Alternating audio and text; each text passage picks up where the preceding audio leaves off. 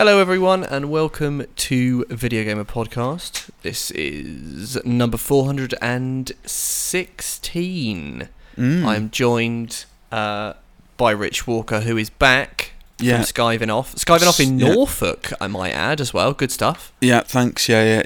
We went to Norfolk and we went to the beach and stuff and had a much needed break. But yeah, I'm sorry I left all the listeners, in the lurch and having to sort of listen to a subpar episode.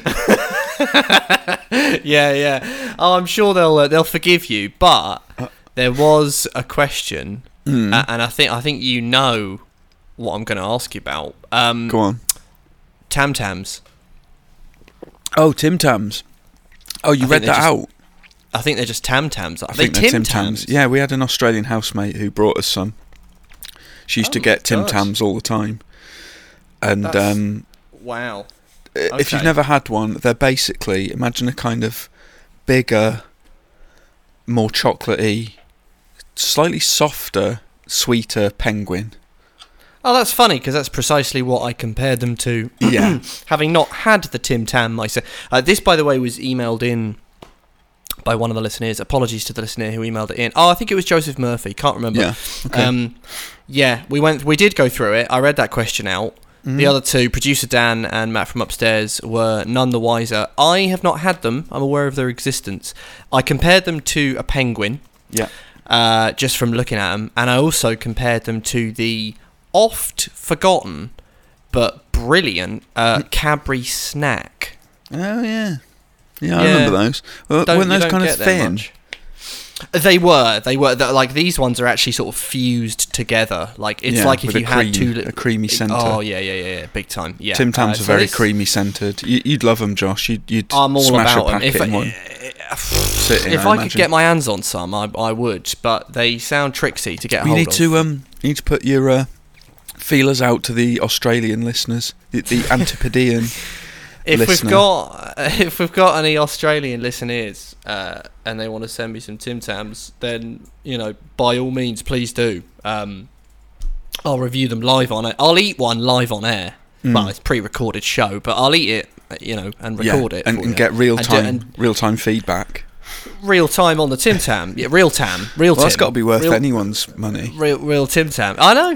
Just to send us a packet. There must be an import shop somewhere there you can get them. I might actually look into it. You might be able to Amazon probably them or will something. be. Not that I condone the use of Amazon. No.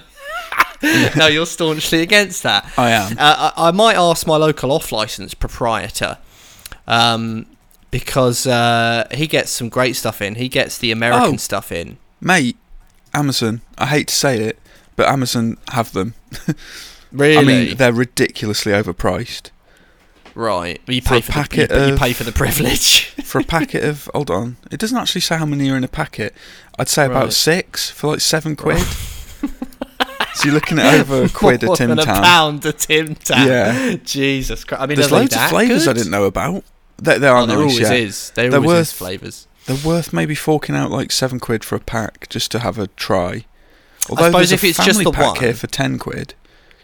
How many? Well, I mean, it looks like 3 packs altogether. So what would that be? Oh, well, I'll just do that. Like then. 18. Yeah. Well, there's let's be honest. There's very little chance that I won't enjoy the Tim Tam. Oh, right? I 100% guarantee you'll love it. They've got chewy caramel flavour as well. Well, I don't want to mess coat. about. I mean, I want the original Tim Tam to get the full. Original the full biscuit experience. flavour. Yeah, so the brown ones are your standard. Yeah. But I think I've had the blue ones. I think I've had the double coats as well. Yeah. Oof. They're all good. You can't really go wrong. I might go for the family pack. Excellent. There you go. We'll see. If I do it, then we'll talk about it next week. Yep. You have during your Norfolk skive off, you got you went charity shopping. Well, this is it now, right? Ever since I started collecting retro games and that, the charity shops sometimes have a rich vein of He's like a fucking magpie. Whenever he spots a Sally Army, he's in there like a magpie. So I've been trawling the charity shops. They are. I tell you what, they are good. If you're ever somewhere, and my road has got about 3 of them, and you think to yourself, oh man, like this place, and actually it's a common thought these days, this place could do with a video game shop. don't underestimate the charity shops Yeah. because they often have a nice little video game rack, and it's like £2. I bought Sopranos Road to Respect on PS2. It was about 50p. I mean, that's about what it's worth, to be honest. But It's a bargain. Still, it's a bargain. Yeah. Anyway, I digress. So you during your travels, you got, if I'm not mistaken, Bond Trivial Pursuit. I did. Yeah. Now, £2, mate. Brilliant. Now that is an absolute bargain. Yeah. £2. Now I would like you to test me on air. Again, it's pre-recorded, and I will if you fire off 3 questions just before we get into the video games chat, just to see how. Because I'm intrigued. Because obviously, I should say for everyone, Rich sends me Bond stuff as and when, but he sent me one the other day from that show Tenable, and it was like, here's a list of villains. You got to say the movie that the villains were in, and I was like, oh, ridiculous. Well, that's too easy. Easy. Yeah. But yeah, so I'm hoping that the Bond Trivial Pursuit will, But go on. I'll give you some background. So I was annoying Elise by asking her these because she's only watched them once, and some of them even I didn't know. Some of them I was like, how would anyone know that? How would they know that? Yeah. So here we go. All right, I'm just going to pick these at random from a single card. So let's see. Give me 3 of them. Give me 3 of them. Well, here's a good one to start with. All right. Who plays Dicko Henderson in You Only Live Twice? You Only Live Twice. Japan. Charles Gray. It's Charles Gray. He's only bloody done it. I can't remember. I couldn't even remember that his name was Dicko Henderson. I can picture the character. I don't remember his name. The only reason, and I'll tell you why that's a thing, is that he also plays Blofeld. He's like one of the few actors where he played another person. Yeah. I remember. All right. Here's your second one. Who is Victor Zokas better known as in? I can't read that. The World Is Not Enough. Yeah, there you go. He's better known as Renard or the Anarchist. Lovely. That you. Right. Let's try and find a really difficult one more, because we don't. This will grow tedious quickly for the listeners. Where is General Koskov kept safe by MI6 in The Living Daylights? Living Daylights. Oh, he's put into a sort of torpedo tube. Or do you mean like the where is the safe house? Yeah. You've got that's 2 words of the answer right there. Wait, what? Safe house, but then a one word precedes it. So sure, it's the English countryside thing. Blighton. Bladen. Oh my god! The Bladen safe house. Josh, you nutter! What are you? Oh, okay. Well done. Well, no, I've had my 3. Come on. Yeah, that is very good. Maybe we should make this a weekly fixture because there's a lot of questions. There's hundreds. We could go through them all. See if you can catch me out. Yeah. I'm all over that. There's got to be one in there you're not going to get, surely. But there will be. There will be. I only know that one. The Bladen, because it's obviously I know it's a ridiculous one. The Living Daylights is one of those. I love The Living Daylights, by the way. It's top 5 easy for me. I think it's a terrific Bond film. I think both the Daltons are excellent. No, that's true. I like Licence as well. I think it's really different. Of all the Bonds, he had the most vibrantly different film, and it helps he only had 2 films, but he had one sort of pre the Berlin Wall. Well, actually, I guess they both are. One of them's a real sort of European Cold War thing, and the other one's like bloody Miami Vice. They're so different.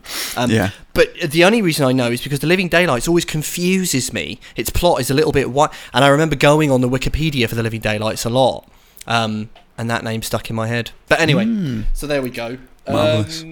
Right, it's about that time that we talk some video games, if you're ready. I'm getting hub vibes. Yeah. The dreaded hub vibes. Yes. I'm getting hub vibes. Yeah. The dreaded hub vibes. Yes. You don't want to compromise your orangey bit. I'm buzzing. I do want one. Don't get your top bit pushed in. News. I'm going to do news first this week. So, sorry if I've just shaken the listener to the core. Well, not only that, I imagine what we've been playing might be a bit slender this week. Well, I've got... we've got some stuff, because the listeners will want to know your thoughts on Ratchet & Clank, because me and Matt from upstairs talked about it at length last week. But it's always nice to get a little kind of second opinion, a little bit later opinion as well. It's quite nice. we'll get a little bit of that. Yeah, okay. I played a couple small things as well, so we'll get into that. Excellent. Lot of E3 stuff. So what we'll do is when we get to the E3 stuff, I've sort of collated it. If you're the sort of person where you love your video games and you love E3 because you get a load of video games, but you can't really be doing with the hullabaloo, with the hassle, with the online battle. I think this podcast will be your friend because I've sort of collated all the games, put them in a nice list. I'm going to fire them off, and then Richmond will sort of give you thoughts in brief. I'll chime in where necessary. Do you know what you are? You're the ambassador with a big pyramid of Ferrero Rocher on a big tray, aren't you? You're spoiling the listeners. I'm spoiling the listeners. Yeah. That's an apt comparison. That's how I see myself in this. Absolutely. Well, you are. Yeah. But before we get to the E3 stuff, I've got a couple of little ones. I suppose they're actually E3 has kind of unfurled, and so it's not quite as neatly contained as it once was, and actually it kind of started on like the 9th and the 10th a little bit before its official start. But anyway, so the first one, which I'm obviously all over, is the Playdate. The Panic did a nice little conference on, I think, the 9th. I'm glad you're getting this out of the way. Yeah. Rich is a documented, not quite naysayer, not quite poo-pooer, but a sort of a shrugger of the Playdate. Yeah, I'm sorry. Yeah. In fact, you might say that he's a little cranky when it comes to the Playdate. But not in the way you'd perhaps hope. Yeah. So, announcements. The first one, so I'll start with the good stuff. So pre-orders for the Playdate. If you don't know, the Playdate is a delightful little handheld console. It's bright yellow. It's got 2 buttons and a D-pad. It's actually got a 3-axis accelerometer, one of its lesser-known specs. Oh! Yeah. Well, then so you're interested. You're interested now. Yeah. Yeah. And a crank. Yeah, you heard me right. It's got a little crank. And pre-orders for it are opening in July. And if you buy it, what they do is each week you get that they send out the games to your Playdate. It's called your Playdate. I think it was Monday when they do it, and each Monday you'll get a game from season 1 of the games. And when you buy the Playdate, you get all of the season 1 games, which was 12 games, but now it's 24 games, and you get 2 games a week. So that does sort of sweeten the pot. Also, kind of a big deal, joining the list of creators, which is people by no less a figure, Keita Takahashi is on there, as well as Bennett Foddy, I believe. Indeed. But now, Lucas Pope is doing a game on Playdate. The game that he showed off is called Mars After Midnight, which looks really cool. Lucas Pope is one of those people, bit like Jonathan Blow, where it's like, I'm not going to do many games. In fact, I think they've each done 2 games, but they're both pretty much, I would argue, just sort of masterpieces, really. Papers, Please and Return of the Obra Dinn are both absolutely fantastic in my opinion. I'm embarrassed I haven't played Obra Dinn, and I have Papers, Please on my Vita. I mean, I'm an idiot. Oh man, why haven't I played those yet? Get on Obra Dinn. It's so good. I think it was my game of the year, or it was on my list that year. But anyway, but he's same year as doing Shenmue. What? Surely not. What, sorry? It's not the same year as Shenmue 3, was it? No, it was the year before. It was Obra Dinn was 2018, I think. Was it? Oh my god! I have no concept of time anymore. I know. I remember that because it's like Tetris Effect, Red Dead Redemption 2, Obra Dinn. I just remember Mike. Oh, and Forza, I believe, was also 2018. Forza Horizon 4. It was. Yeah. Terrific year. But anyway, so he's doing a thing. They also revealed a weird little. It's a stand. Yeah. And it's magnetic, and you click your Playdate onto it, and it charges your Playdate. But it also has a speaker, and you can tune into something called Poolside FM, which is like a little radio station that plays summery 80s music. And it also has a pen holder in it. And if you buy it, the little stand thing, you get a pen, a Playdate pen, which is bright yellow, and pops in the little slot. They also revealed the price, and this is where I think a lot of people are going to go, ooh. Oh. It's $179. That's so. What?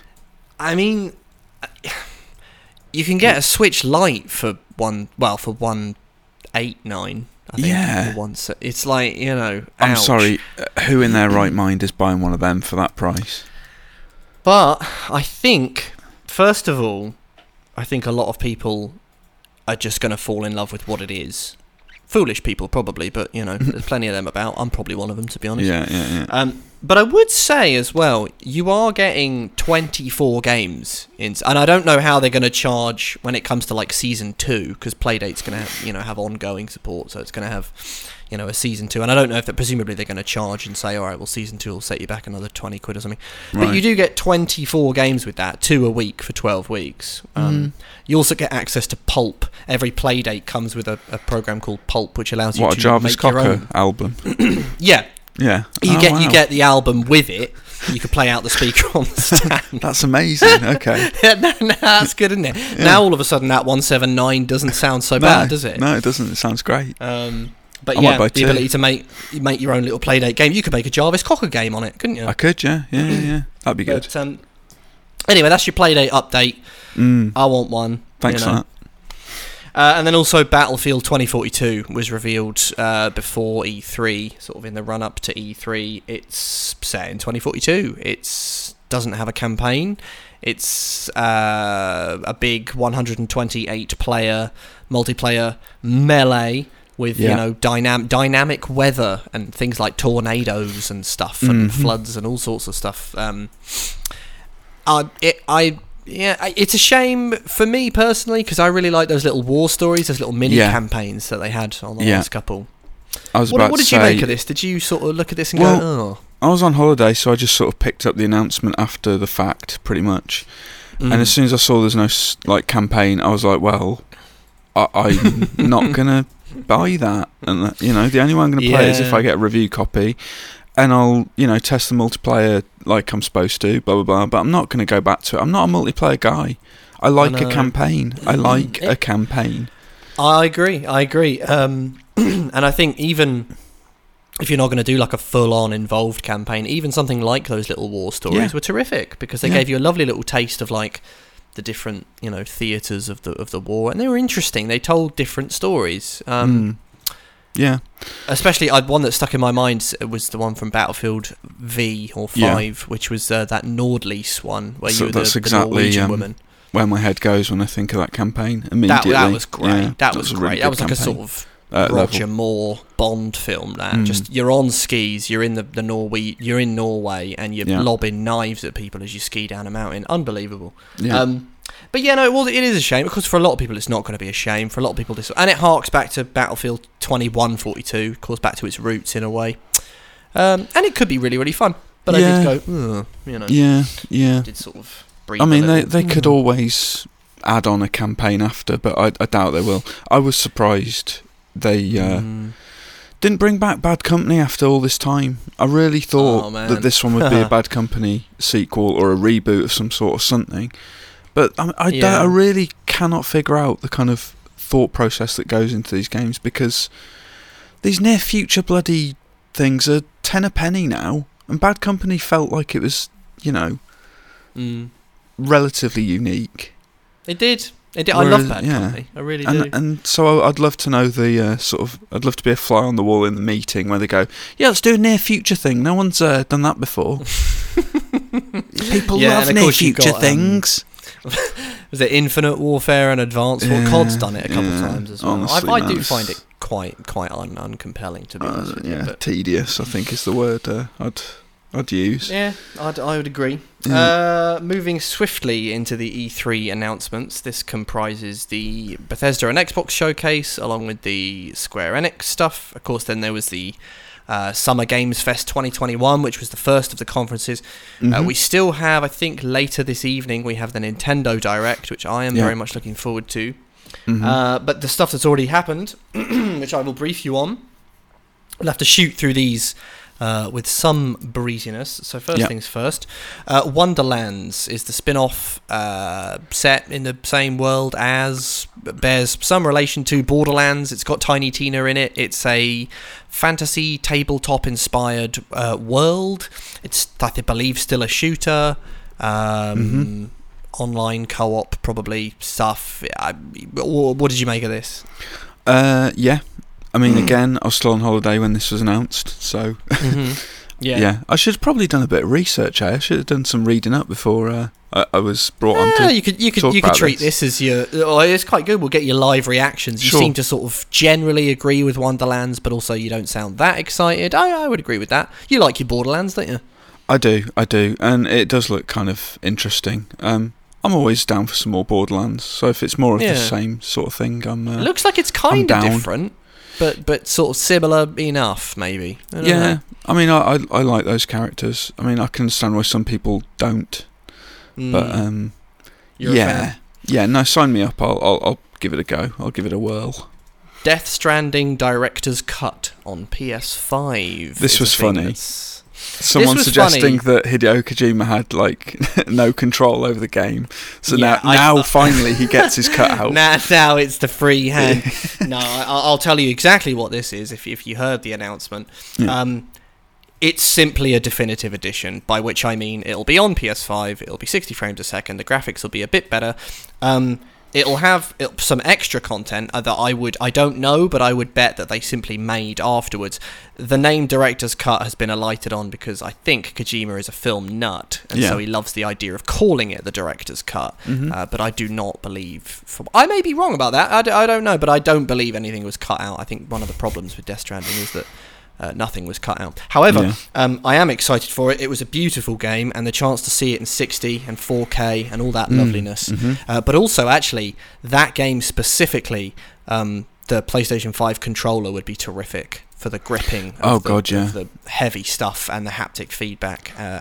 Oh man, I really did enjoy that game a lot. I'm going to enjoy the Director's Cut a lot, I imagine. You know what? Plus, there was a nod of the head to Metal Gear in the trailer. Yeah, that was a bit of a troll. A little bit naughty, but also beyond. If you haven't seen it, it was Norman Reedus, and he looked at a cardboard box, and he jumped into a cardboard box in homage to Solid Snake's famous stealth tactic. However, beyond the mere sort of waggishness of the cardboard box, there was also a very Metal Gear warehouse that was patrolled by quite Metal Gear enemies. You know, they had machine guns, pineapples and 5.56s for anyone who gets the line. And it looked like it was Norman Reedus' Sam Bridges' job to sort of sneak through. So it wasn't just the cardboard box; it was a whole scenario. So I wonder if there will be sort of things that actually, that warehouse you're talking about, that reminded me of the warehouse you kind of emerge from after going through the ventilation shaft on Shadow Moses. Definitely. Where you talk to, what's the name? The weapons expert lady. And then you go through the big shutter. Weapons expert. Well, there's Meryl, and there's Naomi, and there's... Neither of those. Not Mei Ling. Well, I can't remember. There's Mei Ling as well, Roy Campbell. Well, the weapons... Well, Kaz Miller is like the survival. Nah. Is there a weapons expert? I think it's just Roy who you talk to about. Anyway, I'll look it up, mate. Natasha Romanenko. Oh, yes. There The Russian. Yeah. Good stuff. Elden Ring. There was finally a gameplay trailer of Elden Ring. Right at the end, it was the one more thing of the Summer Games Fest, the first conference. The world went wild. It's the first we've seen of Elden Ring. I'm up for it. I'm going to play the shit out of that game, obviously. From Software, I'm not that fussed with the George R.R. Martin stuff, but mainly just it's From Software doing a fantasy-style game, and it looks a bit Sekiro as well, which I'm pleased about. I would like to know what George R.R. Martin's contributions are, because what sets it apart from other games of this ilk? I mean, it seems to have a lot more, even from the trailers that we've seen.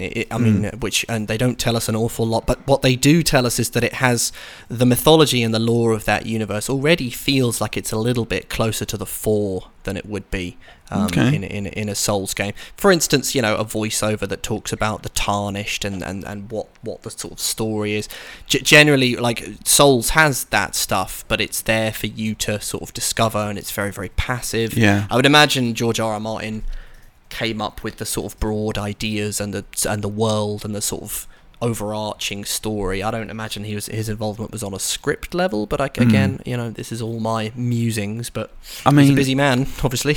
Yeah, of course. Yeah, he's in demand. I mean, I'm not a massive Souls guy, but I have to admit that it looks incredible.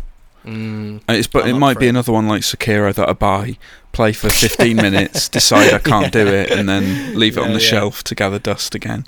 Yeah, for sure. But hey, look, if you do that, you've had 15 minutes of fun, and it's worth experience. It's worth 40 quid of anyone's money. Yeah. It's worth 40 quid of anyone. Yeah, absolutely. Jurassic World Evolution 2. You played Jurassic World Evolution, Rich, and you talked about it on this podcast, and you quite liked it. So this is more of that stuff. Yeah.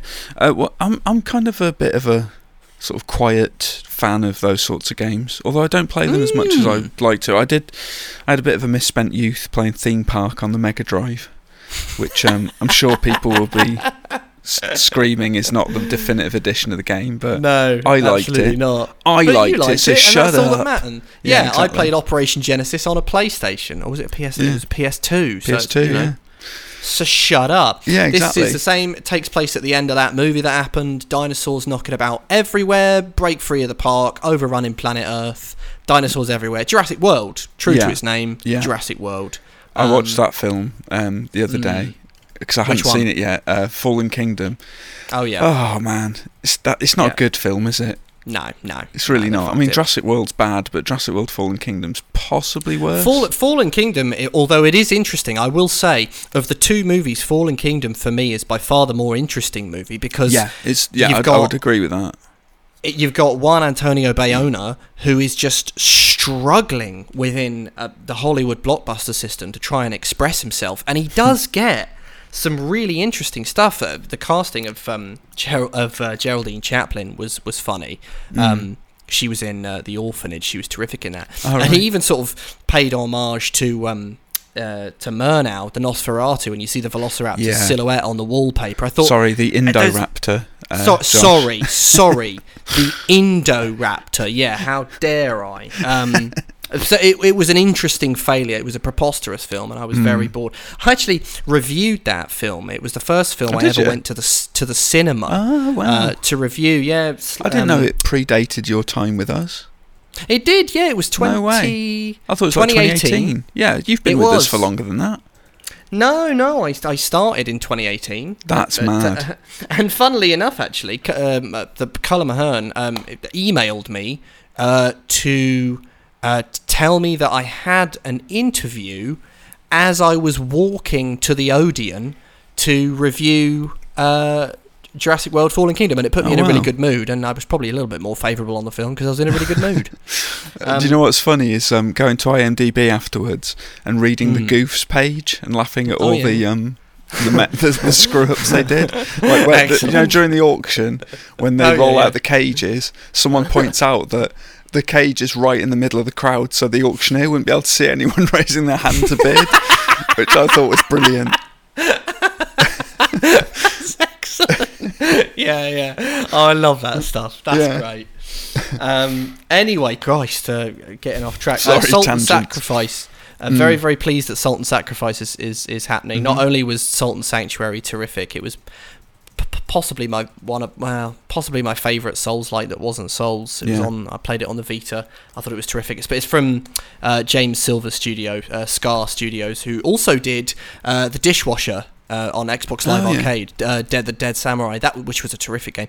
But anyway, Salt and Sacrifice. Look out for the sequel, Pepper in Perpetude.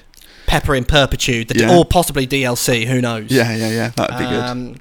Painkiller. We don't know anything really other than there is a Painkiller game that's happening, and it's happening. Saber Interactive, Todd Hollinshead is involved with it. Haven't seen Painkiller in a while.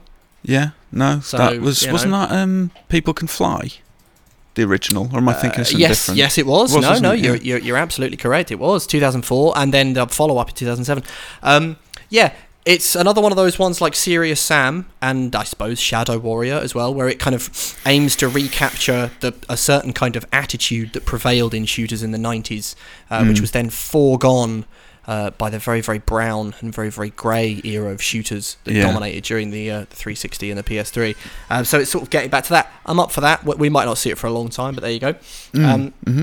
further to your love of things like Jurassic World Evolution, 2 Point Campus is the thing. If you like 2 Point Hospital, it's that, but it's a university. So excite yourselves accordingly. Sure. Far Cry 6 has got some stuff with the Season Pass. If you get the Season Pass, then you get a thing that lets you play as the villains, including Vars, Pagan Min, and Joseph Seed, who it looks like a sort of separate mode, and it does that thing where it's taking place in their heads because it's all hallucinatory as well. And you get Far Cry 3 Blood Dragon if you do it, which I don't know if that's just going to be... I think it's a remastered version thereof. Ah, well, there you go. I enjoyed Blood Dragon. I did as well. Very brief, but fun while it lasts. And thank goodness for the brevity sometimes, quite frankly. I love a little 10-hour Far Cry. But anyway... It wasn't even that. It was more like 3 hours. 3? It wasn't that long. That's a bit harsh. I'm pretty sure it was only like... I'm pretty sure it was very short. 3 to 4 hours. Watch Dogs Bloodline is happening. Play as Aidan Pierce in London. Because you asked for it. Yeah. Yeah, we asked for it and they delivered. And I wanted to play as Aidan Pierce in London. Obviously. And thus it came to pass. Oh, I tell you what though, and this is my... If I had a sort of cheesy thumbs up sticker that I could slap on these games, give it Josh's, double fried thumbs up. Trek to Yomi looks really cool. It does. It was in the Devolver Digital Showcase. It's a side-on black and white samurai thing, sort of it'll make you think of Ghost of Tsushima, which had the Kurosawa mode, which cast everything in a very silvery black and white. Looks like that. Fallen Samurai, Revenge, Honor, the classic stuff. Burning scenery, very atmospheric. Looks really, really cool. It does. Up for it.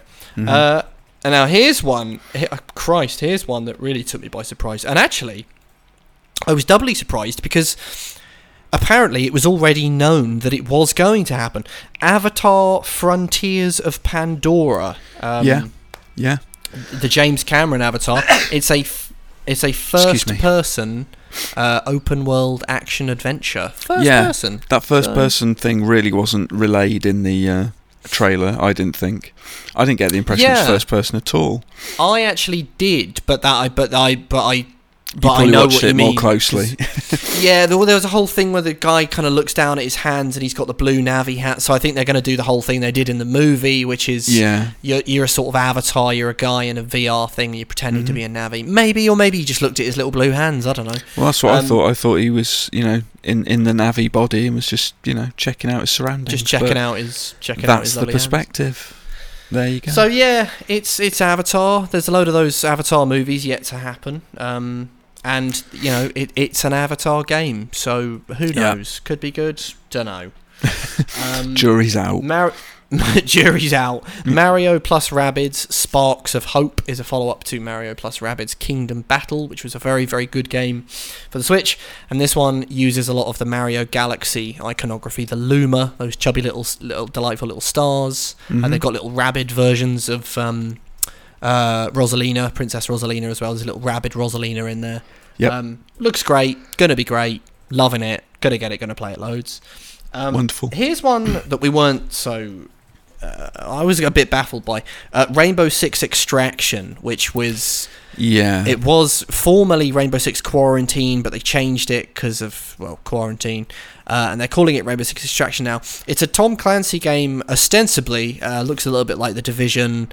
Sort of fellas with guns, waist-high cover, all that stuff.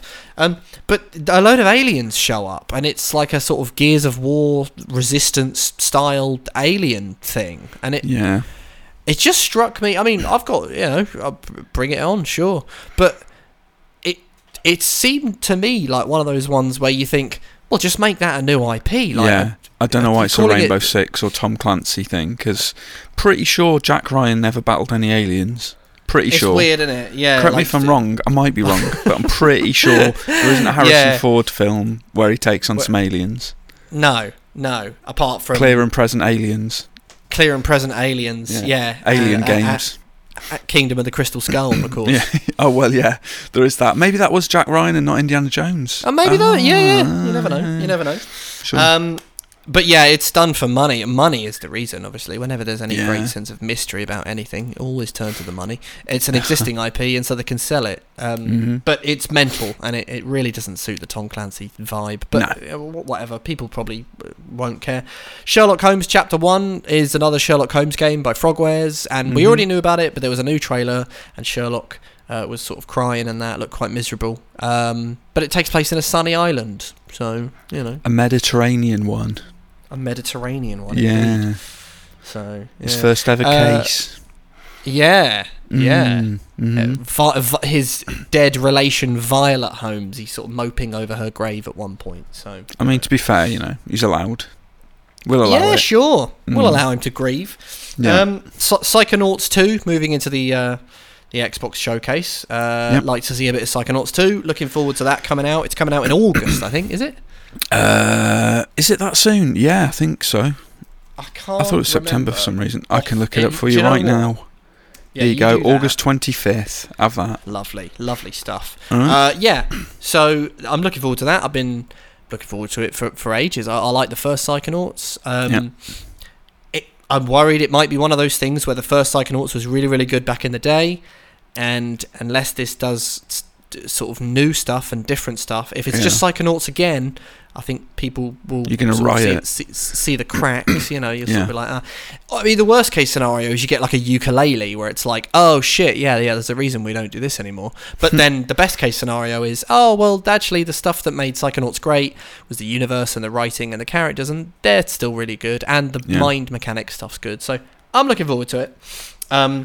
Plague Tale Requiem, which is a sequel to A Plague Tale Innocence, is coming out. It's being published by Focus Home Interactive. It was during the Xbox showcase. I imagine it'll probably be multi-platform. No, but it's coming out. I don't think it is. I think they confirmed console exclusivity. I don't know whether it's timed or what, but nothing's emerged about it being multi-platform. Yeah, generally, if it's not Xbox Game Studios, I would bet that any exclusivity would be timed. I think. Yeah, well, you would think, wouldn't you? If it's Focus Home, I'd sort of think. But yeah, it will be on Game Pass at launch. I imagine that's the case for a lot of these. But yeah, I get the impression there's a deal in place for some timed exclusivity there. Yeah, for sure. I'm up for it. I liked the first Plague Tale. I thought it was an interesting game. I thought it was kind of cool. Yeah. An interesting world. The rat swarm thing was cool. It was one of those ones where I was kind of a bit tired of it. But I was ready for it to end. It was sort of that classic line of sight stealth and some puzzles. Right. It wasn't too long, but it sort of. It is what it is, and once you get used to that thing after sort of 3 or 4 hours, you're then just kind of in it for the story, and that wore thin a little bit for me. But overall, I thought it was good. I thought it was an intriguing game. I've still yet to play it. Actually, I was going and agreeing with you. I haven't played it yet, but yeah. It's on Game Pass now, good. so you can give it a try. Guardians of the Galaxy is a single-player adventure featuring Guardians of the Galaxy, made by Eidos Montreal of Deus Ex: Human Revolution and Mankind Divided fame, coming to all the consoles and the PCs at some point. When's it coming out, Rich? That is October the 26th, I want to say. This is just off the top of my head. That's impressive off the top of headage. Thank you. Yeah, I mean. Yeah, I'm right. Yeah, it looks decent, right? People will probably love it because it's Guardians of the Galaxy, and people love Guardians of the Galaxy. Yeah. I thought it looked cool. I'm not going mad for it, but I thought it looked decent enough. You know what though? Yeah, it looks decent enough, but they're basically talking my language with it being single player, story driven. I'm like, yes please, I'll have that. And actually, I found that. Ignoring the multiplayer stuff in something like the Avengers, which for the most part I did, I actually thought that just had a perfectly decent little 7-hour campaign. It wasn't terrific, but I think it was decent enough. I would say if you can find a cheap copy of Avengers and just play the story, you won't feel hard done by. No. I think that's fair to say. The Outer Worlds 2 is a thing. It's probably a long way off. We didn't get any. We got a cinematic sort of satirical trailer, which it felt like one of those ones where, well, I think they even said in the description of the trailer, this ain't happening for a while, but it is happening, so be excited accordingly. So, Yeah. that's good if you like that. Mhm. The big one for me, the really, really wowzer moment of the Xbox Bethesda showcase was Forza Horizon 5. Yeah. I love Forza Horizon. I thought Forza Horizon 4 was a sublime game. One of the best racing games I've played. I agree. I thought it was terrific. Yeah. This one, graphically, it's unbelievable. I'm actually staggered. It's coming out on Xbox One. I'm intrigued to see what the Xbox One. Forza Horizon 4 looks. I was going to say, on the you Xbox got to One. bear in mind that, Forza Horizon 3, 2, 3, and 4 looked amazing on Xbox One. Yeah, but compared to this trailer, though, do you know what I mean? I think this was some of the best graphics I've ever seen. Yeah. Compared to Forza Horizon 4, they do look good. But this was... I'm intrigued to see it. But anyway, Forza Horizon 5 is out November 9th. So I'm up for that. Yes, please. We got a cinematic thing for Starfield. Didn't tell us a whole lot. Starfield is the big...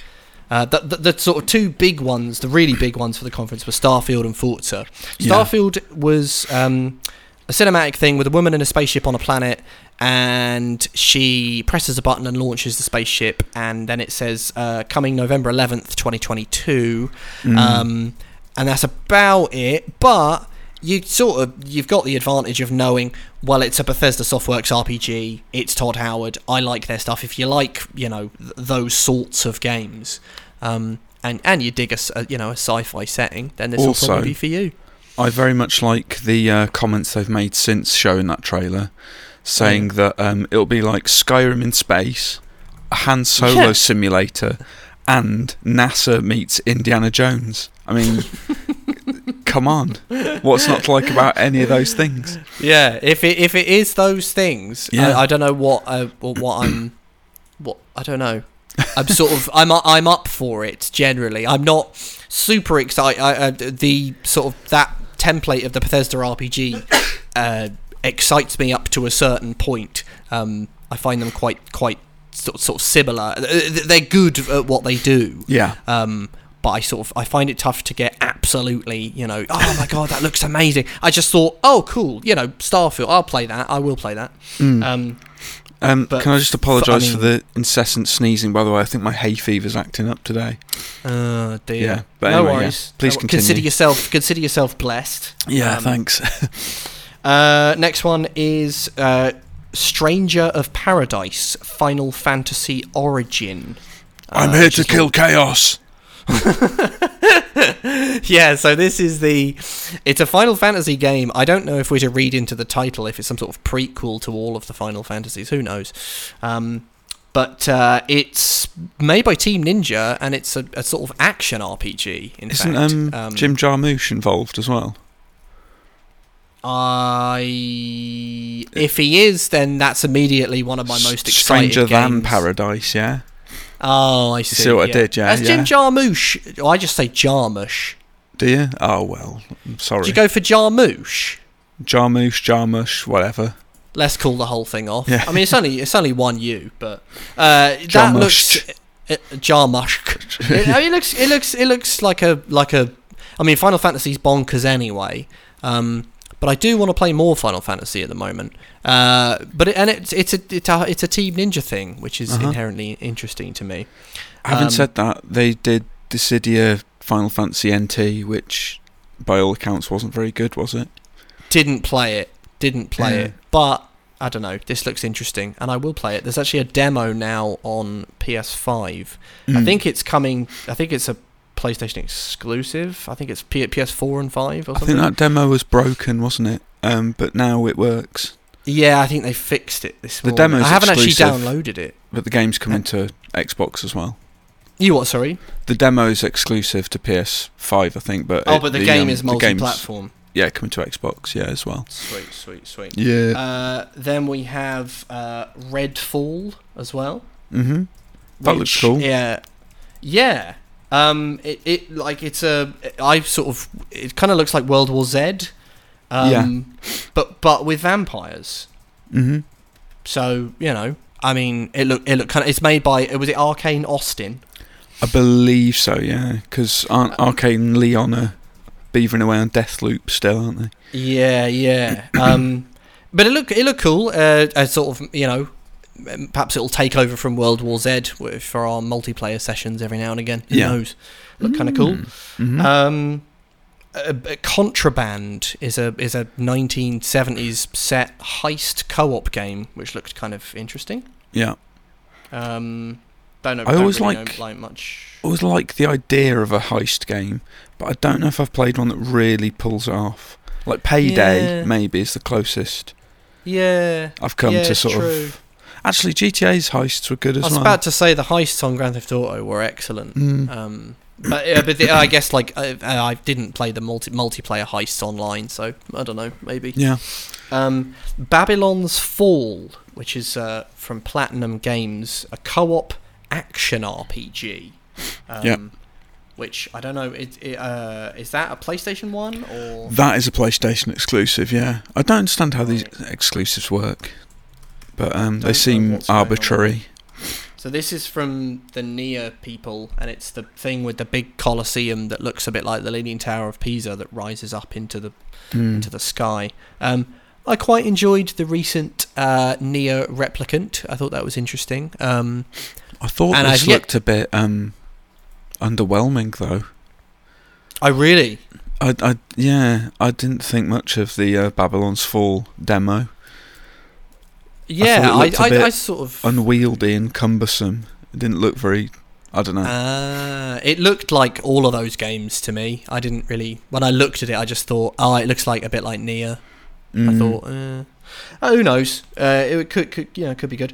Well, one of my I'll slap a big sticker on it.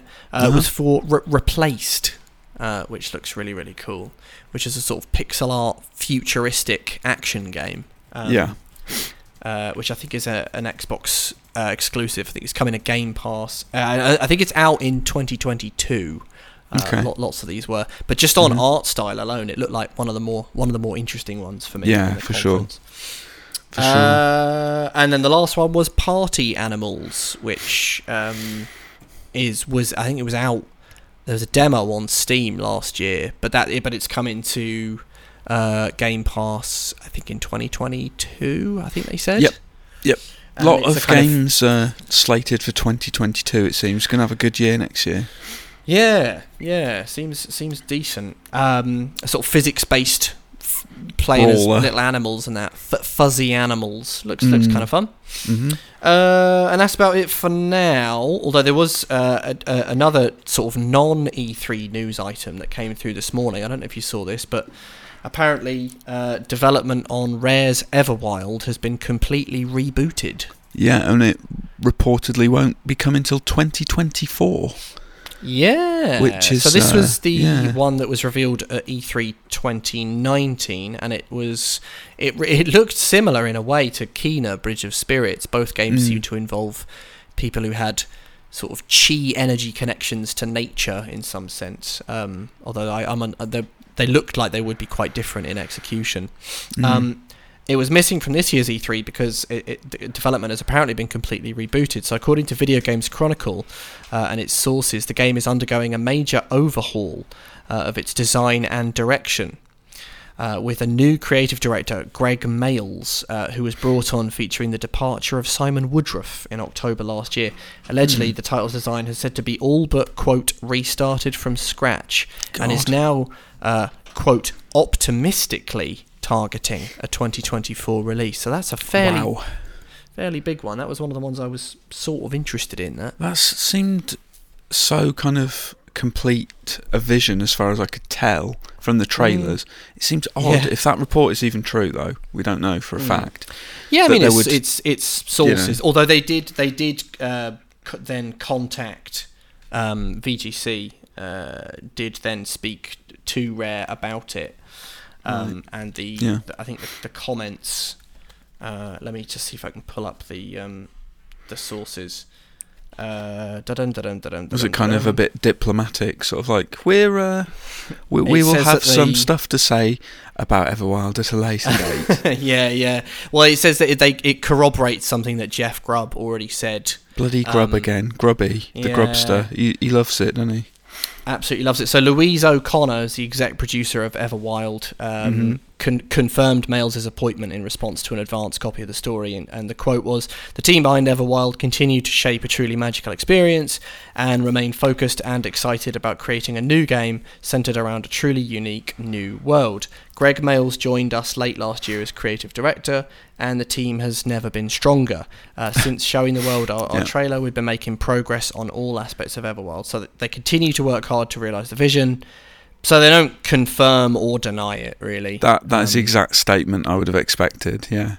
But, that would be 2024 would mean that it's been a decade of development for Everwild, which is pretty big time. Yeah. If it's, more on that as it unfolds. But anyway, it's about that time to get quizzical, if you're ready. So we'll have to summon Matt from upstairs. I can't remember who won. I think Matt bested Dan, but then you bested Matt before that. So, it's all open. Everything to play for. Okay, alright, well, are you guys ready? I personify a place, it's a video game setting. Do we need the rules at this point? I read out a number of clues as this personified setting. You say stop if at any point you have inklings and rumblings of ideas, and then you say what that place is. If you say it and it's the right place, you win. Stop. Start. I'll go through the clues as many times as you like, and I have, as ever, backup clues, because I don't like draws. Quiz time. We are joined from Matt from upstairs. Hello, Matt from upstairs. Hello. Hello, how are you doing? You ready to get quizzed? Yeah, I'm good. It's E3 season, isn't it? It's exciting. You ready to lose, Indeed Matt? It is. You're going downtown. I'm ready to lose. This Rich is fighting talk. He's refreshed from his Norfolk Skyvoff, so he's ready to get quiz nasty. I love that holiday is described as a Skyvoff. Like, I'm not allowed to have a break ever. No, you're not. No. You're not. Chained to the desk. Right. Skyvoff. Clue number 1. You all know the rules. Clue number 1. My first appearance in a video game was in 2003, and I've been in 7 games. 7 games since then. Oof. Really flogged it, haven't they? Clue number 2. Stop. Matt Lorigan. Is it Megaopolis from Ratchet and Clank Going Commando? Incorrect. Okay. Clue number 2. The people that built me also built a Bond game. Oh my god. Built past tense, so... okay. 2003, though. Clue number 3. Considering my very nature, it's surprising how colourful I am. Stop. Oh. Rich Walker. Is it the island from Viva Pinata? Incorrect. No, it's too late, isn't it? I don't even know what's the... Yeah, carry on. As you were. Clue number 4. In 2005, I was released in an arcade, which was a big deal at the time. Really? Huh. Arcade. Colourful. Clue okay. number 5. I am the natural evolution of a very retro idea. Oh, man. I really don't know. Those are all the clues I've got, I'm afraid. Oh my god, Jesus, okay. you breezed Run through them one those, more time? didn't you? 5 clues is all you're getting this time. So, Okay. first appearance in a video game was in 2003, and I've been in 7 games in total. Right. Clue number 7 2. games. The people that built me also built a Bond game. Clue number 3. Oh, actually, and I think... I'll do a quick bit of research because I can possibly add some extra spice to that clue. If I look at... no, can't quite get that one actually on spice, but no worries. Clue number 2, the people that built me also built a Bond game. Clue number 3, considering my nature, it's surprising how colourful I am. Okay, okay. And clue number 4, in 2005, I was released in an arcade, which was a big deal at the time. And that is by far the most popular iteration as well. Are you looking for the 2003 version that you mentioned? I'll accept multiple entries for this one. I've written down quite a few of them. God. Oh, okay. Clue number... Oh, no. No, go on, carry on. And clue number 5, I am the natural evolution of a very retro idea. Natural evolution. Oh my God. Retro idea. Oh my God. Stop. Rich Walker. Is it? No, sorry, I'm not even going to say it 'cause it's stupid. Oh, God almighty. The arcade version's the most popular iteration. Mm-hmm. First appeared in 2003. And they made Matt, a Bond come on, game. Let's get our heads together on this. They made a Bond game. Yeah, but which I Bond thought, game? There's for been a second, so I many. thought the retro idea thing was referencing retro studios. But that doesn't link up with anything else No. in there. Add a little extra spice for you. Yes, please. Most people... Though my first appearance in a video game was in 2003, and fans will know that, and they will know that and feel fondly about it. For most people, most people would assume and think that my first appearance in a video game was in 2005, when I was released in an arcade, and that was a big deal. Oh, Rich, What? listen. Have Is you the got it? arcade the Xbox Live Arcade? Could be, yeah. Does that help That could help. Yeah, at all? Possibly. What came out on Xbox Live Arcade? Oh my God, so many things. Jesus. Especially 2005, it was the launch of 360. Bloody hell. I'm going to have to let this one go. No! Oh, it's going to be like a PC game. It's going to be like a PC game that was like an indie. It was like one of the really early indies, and then it ended up on an Xbox Live Arcade. Stop. Rich Walker. It's the realm of Limbo, wherever that's set. It's not colourful, though, is it? Incorrect. It's not colourful, and they haven't made it. Playdead didn't make a Bond game, did they? Oh God! I'm sadly going to have to give this one away. The answer I was looking for this week was space from Geometry Wars. There you go. Bizarre Creations. Oh, Bloodstone. Fucking hell. Do you Clue know what? number 1, my mind didn't first even appearance go in a video to game was in Bizarre. 2003. The game is Project Gotham Racing 2 on the Xbox, in which Geometry Wars was a playable Easter egg. Yeah.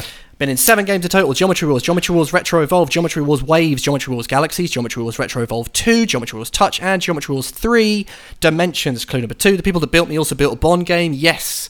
Bizarre Creations and 007 Bloodstone. Clue number 3, considering my nature, it's surprising how colourful I am. Set in space. Really, really colourful game. Yeah. Clue number 4, in 2005 I was released in an arcade, which was a big deal at the time. Of course, it's the Xbox Live You're on the right track Arcade. there, Matt. I was pleased Clue I number got 5, that bit, yeah. I am the natural evolution of a very retro idea. Yeah. I mean, it is, but it's also a reference to Retro Evolved. Geometry Wars Retro Evolved was the game Nice. that launched it That's, into yeah, the that's very stratosphere. good. No winner this I'm week. Come embarrassed forward we if you didn't claimed get it. I'm But, you know, embarrassed we didn't get that, Matt.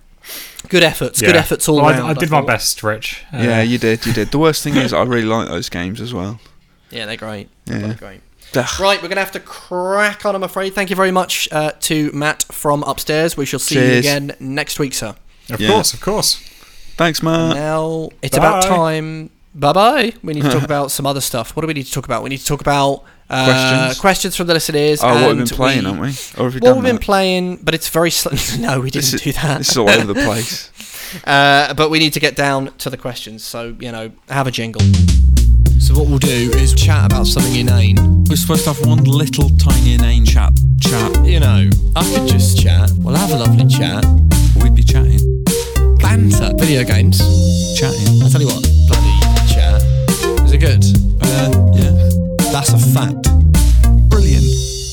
What we've been playing this week, we're going to have to make it quick because it's a bumper E3 edition. Yeah. And so we've hogged your time. But Rich, you've been playing a little bit of Ratchet and Clank Rift Apart on the PS5. I don't know. Why did they release this slap bang in the middle of E3 is what I want to know. Because I haven't had a chance to properly get into it. It's really annoying. Yeah, they didn't have the games journos in mind with this one, I'm afraid. No, they didn't. Bastards. Inconsiderate. But yeah, you've played a little bit of it. You played a couple of the planets. I have. I've managed to get in a couple of the planets, and I'm loving it. It's great. It looks incredible. That intro sequence is just ridiculous, isn't wonderful. Yeah, really amazing, and just the seamless transition from cutscene to gameplay. It's astonishing.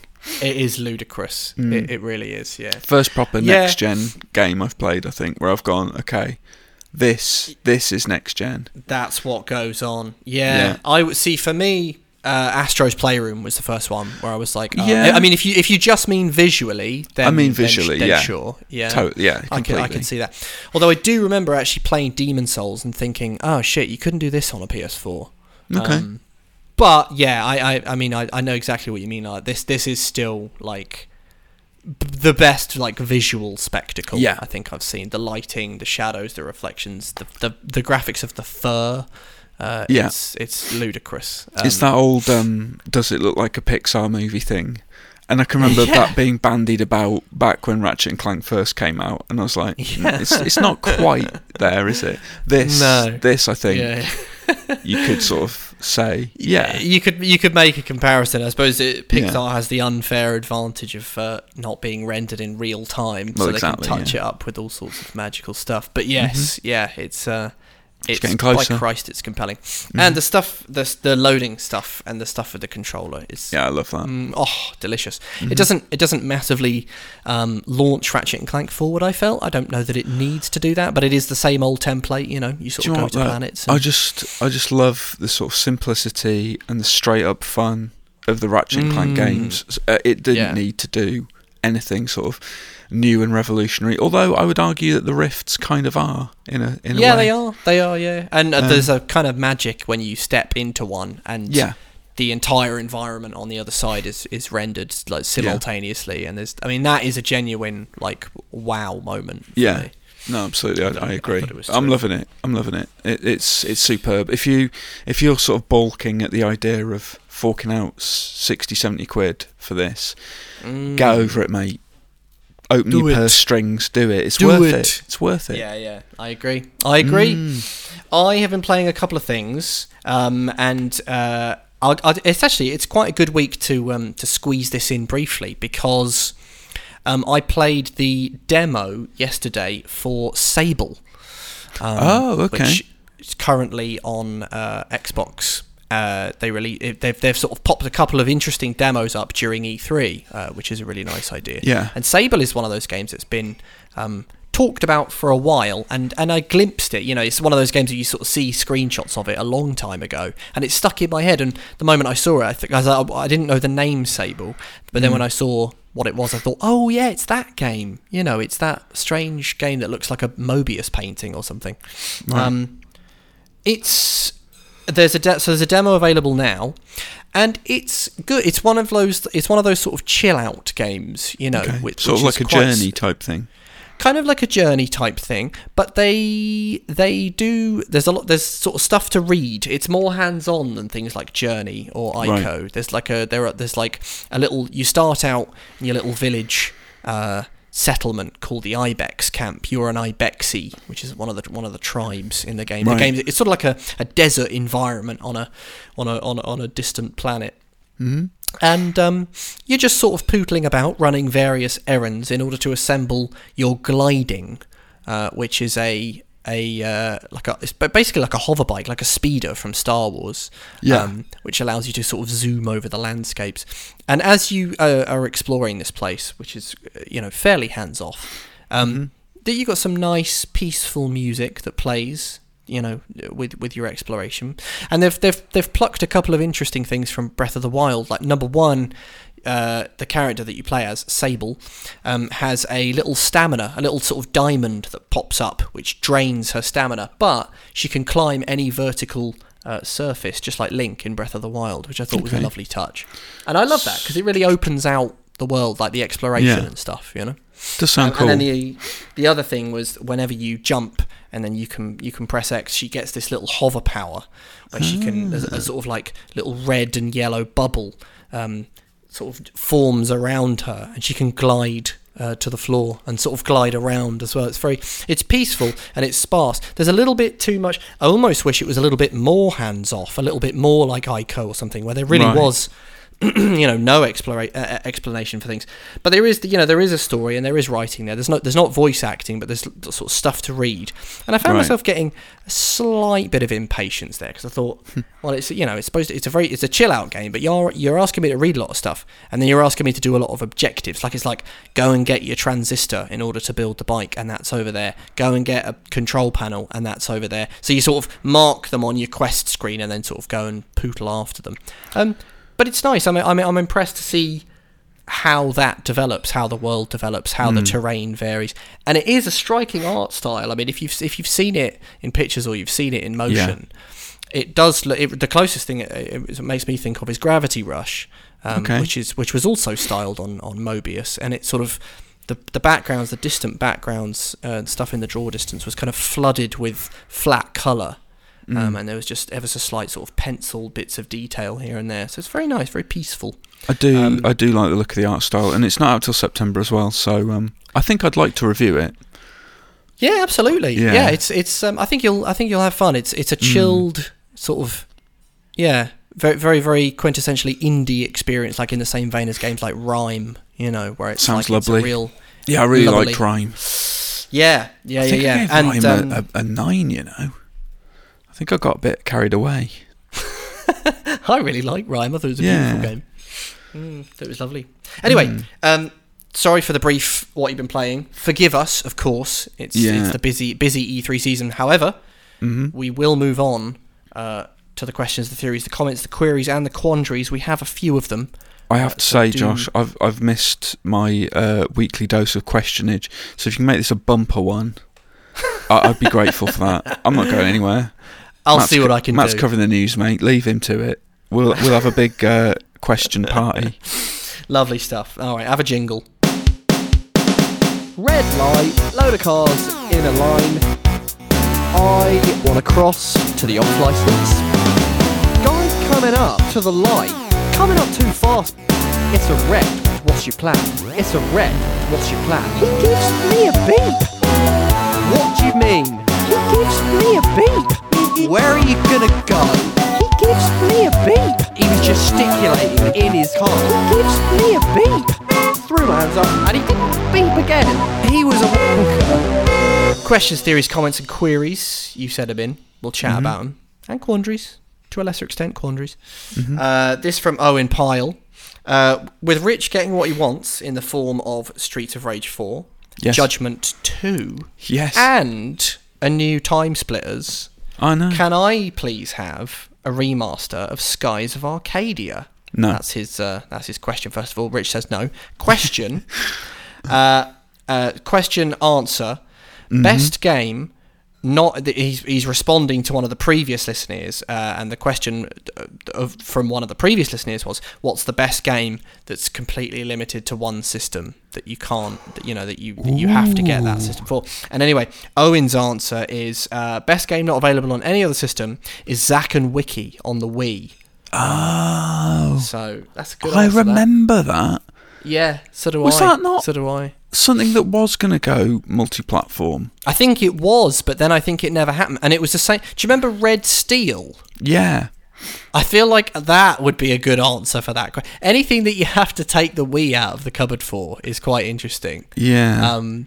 There were some Wii games that were obviously ported to other things and the motion control was dropped. But, stuff like Red Steel or Mad World would be a really Well, this is the thing, that Zack and Wiki was blooming Capcom and Red Steel was Ubisoft. So there's nothing stopping those developers putting them on other platforms. The big thing would be motion control. I think if you brought Red Steel to, like, a home console, what would it would just be a linear. I mean, the whole thing with Red Steel is that you wave the gun around. It could be in VR, maybe. Switch. You could port it to Switch. You could port it to VR, like you just said. Yeah, there's the Move controller. I mean, come on, Come on, people. Yeah, Use I your suppose loaf. it could just be a PlayStation thing, yeah, or probably not the Switch. Or they might go for it on the Switch. It's just the thing is that now the Switch Lite is so popular, those sort of motion control things are slightly less of a sexy sell.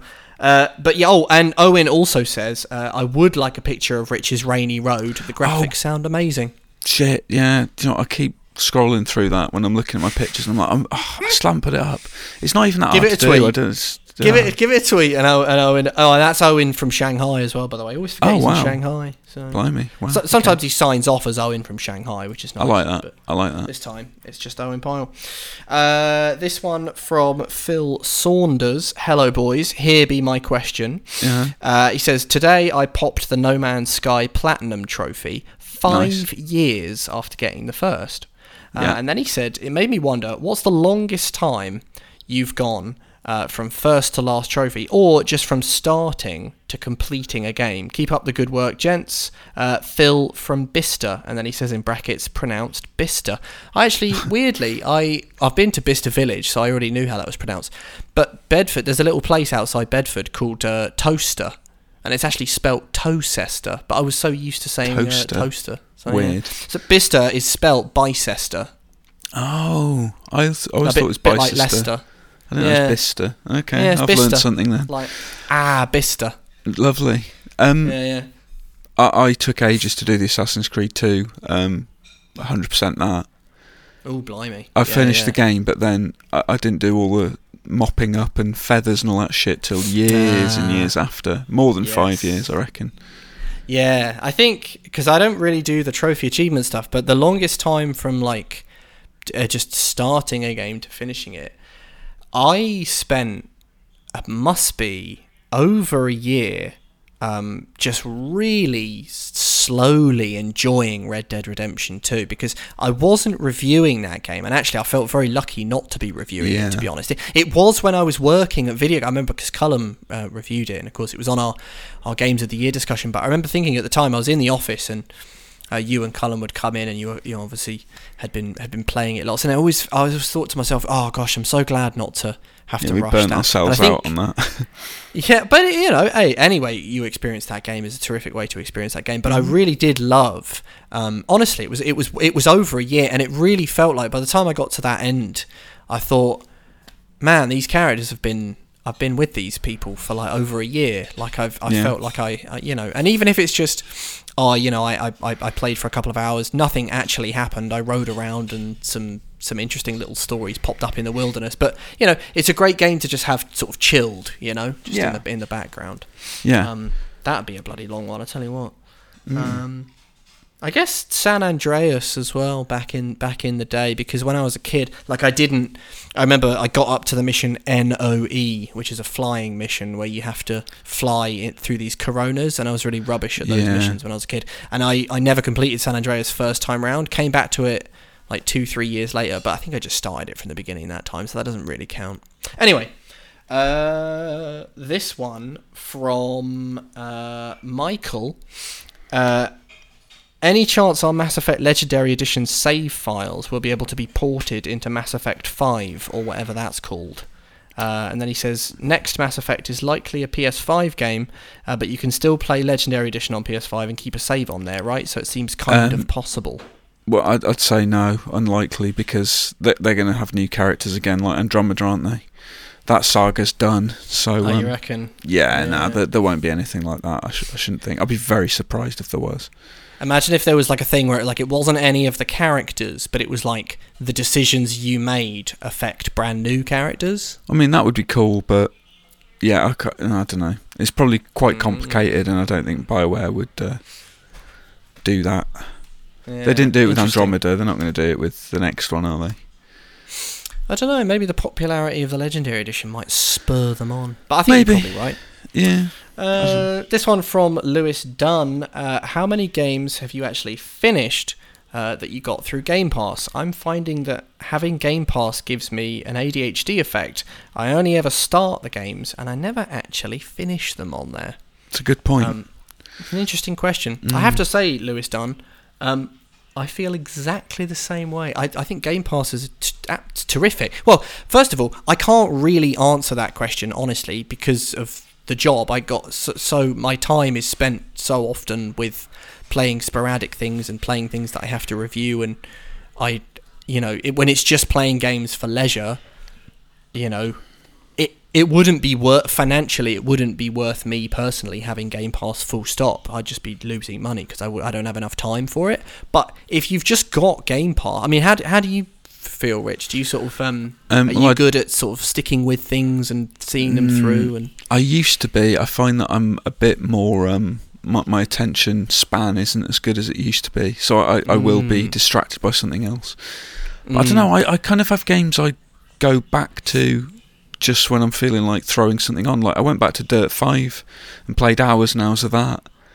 Absolutely, yeah. There are those terrific back burner games, right? I really love stuff like that. In terms of games that do end, because I mean racing games and sort of sports games, I suppose they don't. Well, it's not that they don't count. It's more just they don't really have fixed endings. So do you know what though?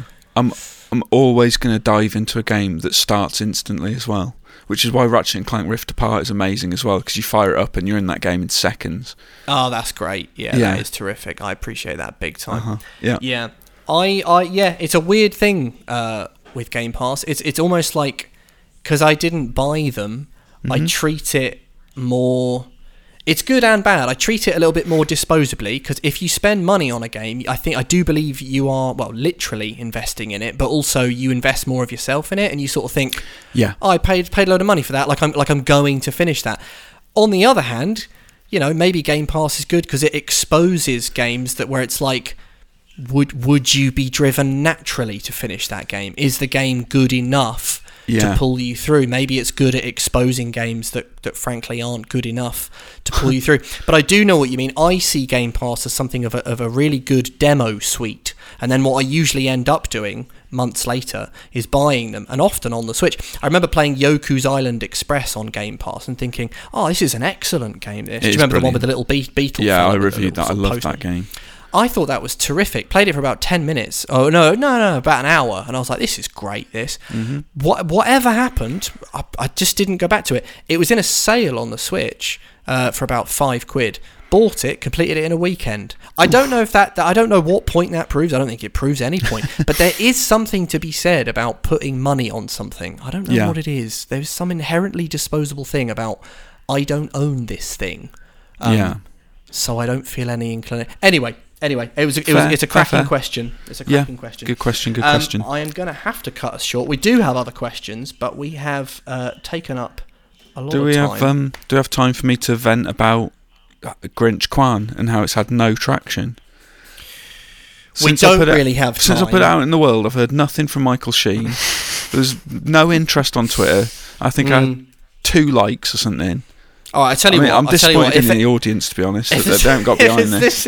If there's listeners who want to know more about Grinch Kwan, Rich is obviously interested in working on a treatment, obviously interested in getting Sheen on board. I want to know about it. In fact, since he told me about it, not a day has gone by when I haven't thought about it. See, there's one person will buy a ticket. It's the sort of thing where, instead of Grinch Kwan, what would be really fascinating if there was a documentary about Rich and about Rich's quest to get the film made. That would be really... and you could have like Morgan Spurlock sort of following you around, Yeah. That would be interesting. Definitely. From dream to reality. From dream to reality. Yes. Finding Kwan.